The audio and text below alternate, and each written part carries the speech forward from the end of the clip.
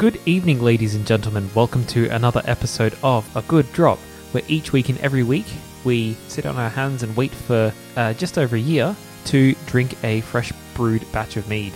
Yes, that's right. We did all the things. We told you all about them in our episode, and you should probably listen to it. We'll wait. Oh, wait. It's time for some mead. I'm Stu. I'm Michael. Cheers. Cheers.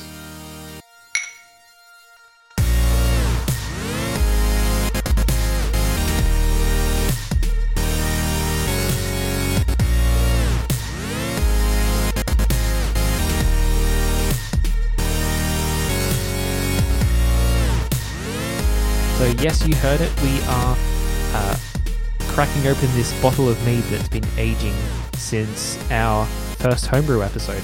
Yes, where we talked you through the entire process of putting together your very own mead. It's just as simple. The second stage is just as simple as the second stage is even simpler than the first stage. All you got to do is wait. Yes, just like we did while you listened to that episode. We waited, then you came back to this one. And we waited as well, but we waited a long-ass time. Yeah, and mead is one of it's a wine, so it gets better with age. And I believe it is one of the few things that has no aging cap. Yeah, now I suppose it's worth pointing out that where you age it does make a difference. Where you store it can make a difference to how it turns out. Yes, you can still ruin it by storing it incorrectly. Yes, ideally a cool, dark place is the best place to age such things. Like a wine? Yes. Like a cavern. Like a cavern? You could age it in a cavern. If you just have a cavern handy.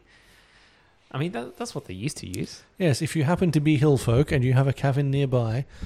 Let us know, because that's cool. Literally, yes. Yes, go into your nice, cool cavern.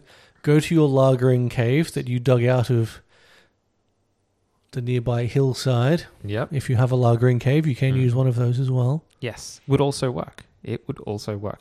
A fridge is not a good place because it's too cold. Yeah, but the bottom of your pantry actually works surprisingly well. Or the bottom of your linen cupboard is another good place too. Yeah, it's cool, it's dark, the temperature doesn't really change very much. You don't open the door that often. No. It's perfect. Yeah. All right, let's find out if this mead is indeed perfect or I've ruined it somehow. All right, here goes.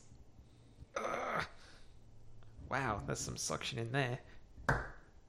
So, upon smelling the cork, without even smelling the drink proper, it smells pretty amazing. There's not a lot of people who have the patience to leave a mead sitting for this length of time.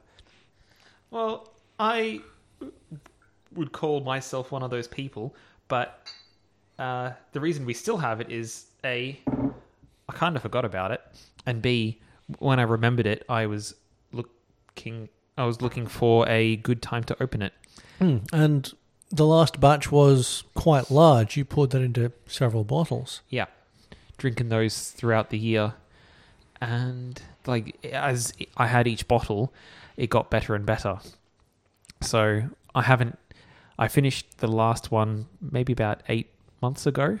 So I haven't tried this batch for 8 months.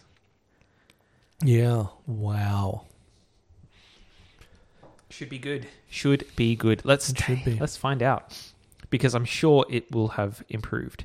Cheers, my friend. Cheers.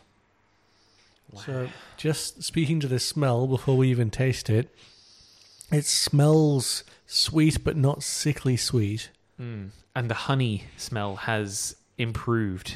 Yeah. The strong yeasty smell has vanished. Can't smell that at all anymore.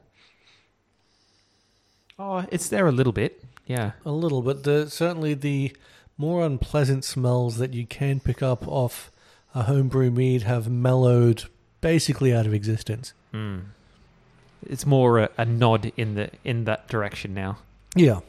Yeah. All right.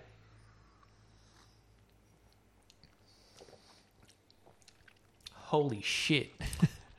That's fantastic. That is... It's better than the one we bought. Oh shit, yeah. Excuse the language. So much better than the one we bought. Wow. Because there was an episode when we bought mead. And... We bought Maxwell's mead. And it's good, but this is incredible. Yeah, of course, Maxwell's mead, I don't think it's aged at all. No. It's made, bottled, shelved. Yep. Basically. Yep. Straight to you. I know you can age it because a friend of mine had a bottle that she forgot about for 7 years, and we cracked it, and it was dark. It was like almost a caramel color versus the pale yellow that mead normally is. And it was magnificent. That's what 7 years will do to it. Yeah. And that's the thing, I suppose, with once you produce your mead, when you're doing everything we spoke of in our first mead episode, you then need to consider making enough so that you can have some for now and have some to put away and forget about. And you should really do that with every batch. So when you're making more mead, you keep having some that is aged. And aged longer and shorter. And you'll have, I guess, a different vintage. I guess you could call it. And if you've got the space, I suppose you could do a Solera of mead. Ooh. I had considered that, but I do not have the space. Yeah, you'd need quite a large receptacle to pour mead into. You could definitely do it with a 5-litre or a 10-litre barrel. Yeah, with the tap goes out, stuff comes in. Just don't top it up with a lot, I guess. Yes. Now, of course, the other thing to remember, and I don't recall how briefly we touched on this in the first mead episode, is filter, filter, filter. Because if there is a lot of particulate matter in there and you age it, that particulate matter will infuse flavors into the mead. Yeah, it will not be kind to you. So yeah, coffee filters are good for that because they're so very fine. But if you decant it as well, it'll do a pretty good job of getting rid of the stuff, the particulates, because that settles as it ages. Yeah, and of course you can start by filtering through a cheesecloth, and then, as the stuff that's in there gets smaller, work down to finer things. Because beginning with a coffee filter, it does take a very long time to pour it through. Does it, Mickle? Yes, I remember. I remember how long it takes to pour it through when you've started with a coffee filter. Yes. That I made a batch of mango and honey wine, and I started with a coffee filter, not thinking that it would be a bad idea. But indeed, it was a bad idea. Yeah. It was the sort of thing where I just left overnight to filter through and then topped up the filter or swapped the filter out, put another load in and waited for another 6 hours, 12 hours. Yes. Yeah. We died filtering that. But we got better. We did. And now we can taste an aged mead. So, yeah, aging refines the flavors. It smooths the spikes of all the flavors and into a more mellow curve of the front, the nose, the palate, and the back end. Yeah, and there's really I'm not really getting any back of the tongue bitterness at all. It's all sort of front of the palate, and a little bit of soft palate mouthfeel, which I guess is what you want. All of that sort of more bitter flavors, you want them to come out during the aging process. Yeah. Well, depending on how you like it. Well, I suppose so, yes. If you like slightly bitter drinks, then we've missed the mark on that one. And boy, do we have the drink for you if you like bitter drinks. Try Amaro. You still have that bottle, don't you? Or did you finish it? No, I didn't. Did you throw it out? No, I can't bring myself to. I'm too bitter. But like, it's mead. It's a very old style of wine, as we said in our mead episode. I doubt it's going to be as complex as your typical wine, because there's 3 ingredients: water, honey, yeast. And if you want to add more, then do so. But it's the complexity comes from the herbs you add, the herbs and spices you add to this drink, not so much the honey. Yeah, because of course you can add a variety of things. And I'm sure we mentioned it, but let's, I guess, briefly mention again. You can add cloves. Cloves are very popular. Same with star anise and cinnamon. And I guess if you wanted to get experimental, you could try ginger. I think that would work quite well. Oh, yeah, absolutely.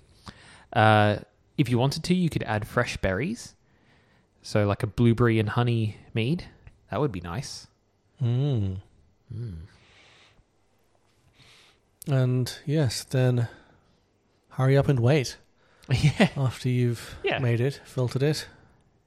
Yeah, because it takes, 2 to 3 weeks to brew, and then it's drinkable. But obviously, as you age it, as we've spoken before in like how barrel aging works, the longer you age it, the better it's going to get. The more the environment is going to, well, especially in a barrel, the more the environment is going to influence the flavor. Yeah, with the difference between mead and more modern wines being that there is not a point of diminishing returns. Whereas with modern wines, with your general grape wine, there is a point of diminishing returns in aging, where it passes that point of being its best and starts getting crap. Yeah. And generally quite quickly. Really? So if you have a Shiraz and the butter zone is, say, 5 years or 10 years, 10 years of aging, after 10 years of aging, and so like after the 11th year, it's no good? Well, you've got a couple of years of leeway, but it's going to start going down the hill. Right. After that, butter zone. So this age is more like a spirit, is what you're saying? Yeah, because I had one bottle, the only time I was ever wrong about how long something should be aged for. And the flavors were so not what I was wanting at all. I can't even begin to describe how much it turned. I had to cook with it. It was a really nice wine, and I had to cook with it because it was so not a really nice wine. I couldn't bring myself to do away with it. Oh, wow. How about that? But yes, it was a wild, untamed beast that had been left alone in the wilderness far too long, and when I went to get it, it tried to bite my face off. Oh, wow. So a Shiraz then? I think it might have been a Shiraz, yes. Fantastic.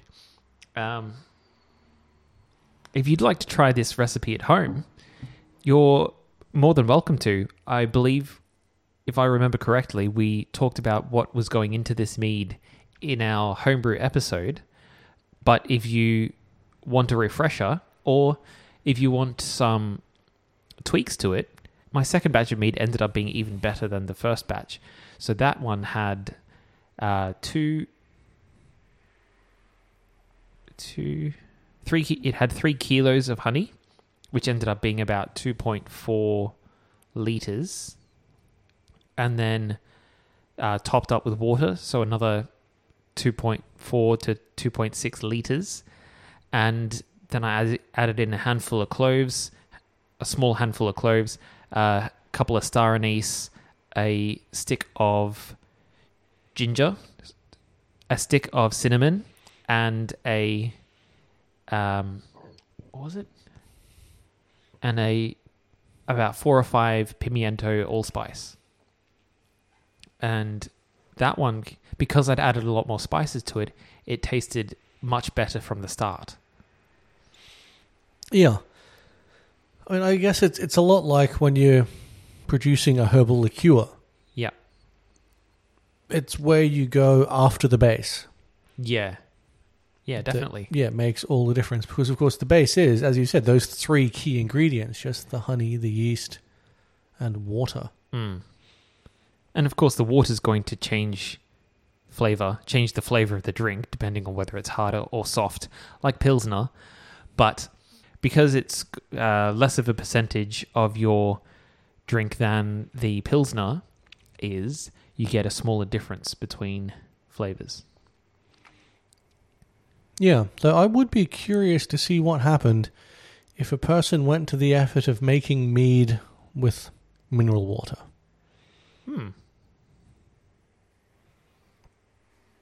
Just in case it, actually made some sort of a noticeable difference.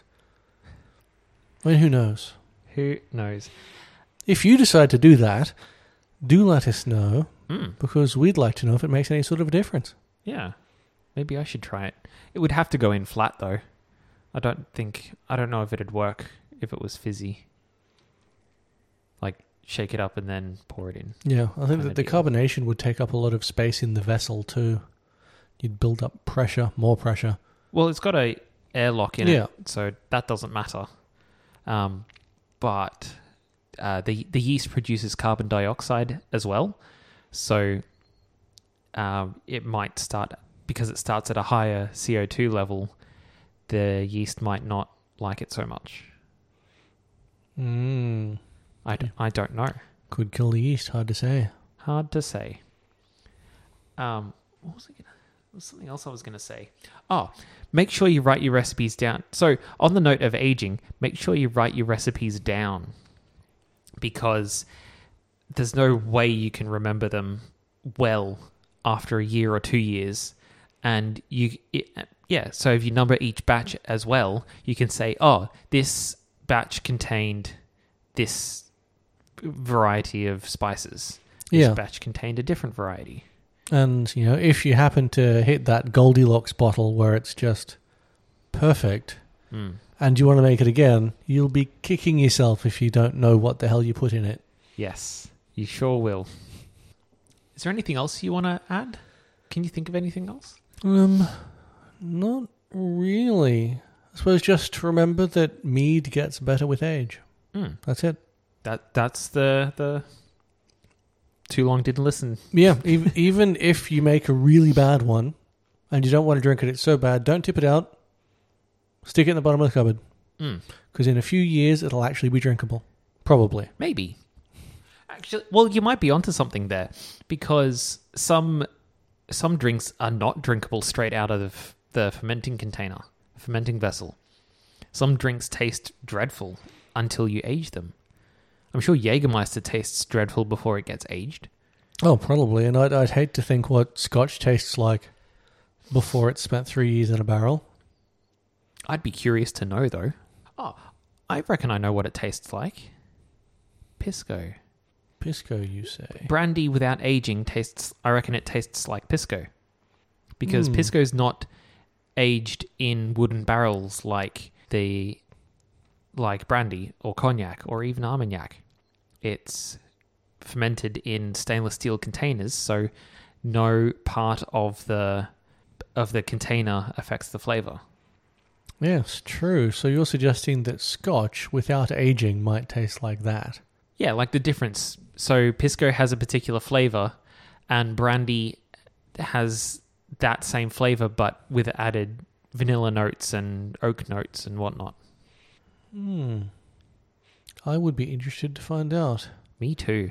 If you know a whiskey distiller that likes podcasters, send us an email to agooddrop@gmail.com. We would love to hear from you. We sure would. And I guess that's pretty much all we have for this episode. It's a short one. Short and sweet. Just like this mead. Just like the mead. So if you liked what you heard, everybody, be sure to hit that subscribe button if you haven't already. We are a good drop all about alcohol on your favorite podcast app, including Podbean, Apple Podcasts, Google Play, Stitcher, Spotify, and many more. And we are, of course, on the socials, Facebook and Instagram, as A Good Drop Podcast.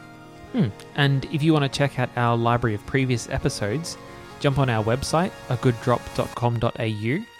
And if you've got any comments, questions, suggestions for future episodes, or if you are pretty good at homebrew and have a great recipe for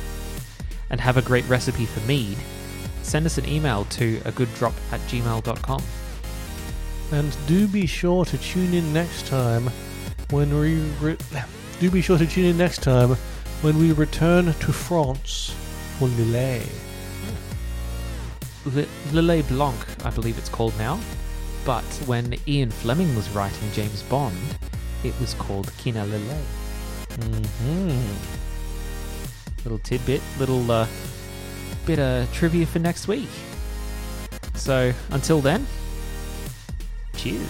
Cheers.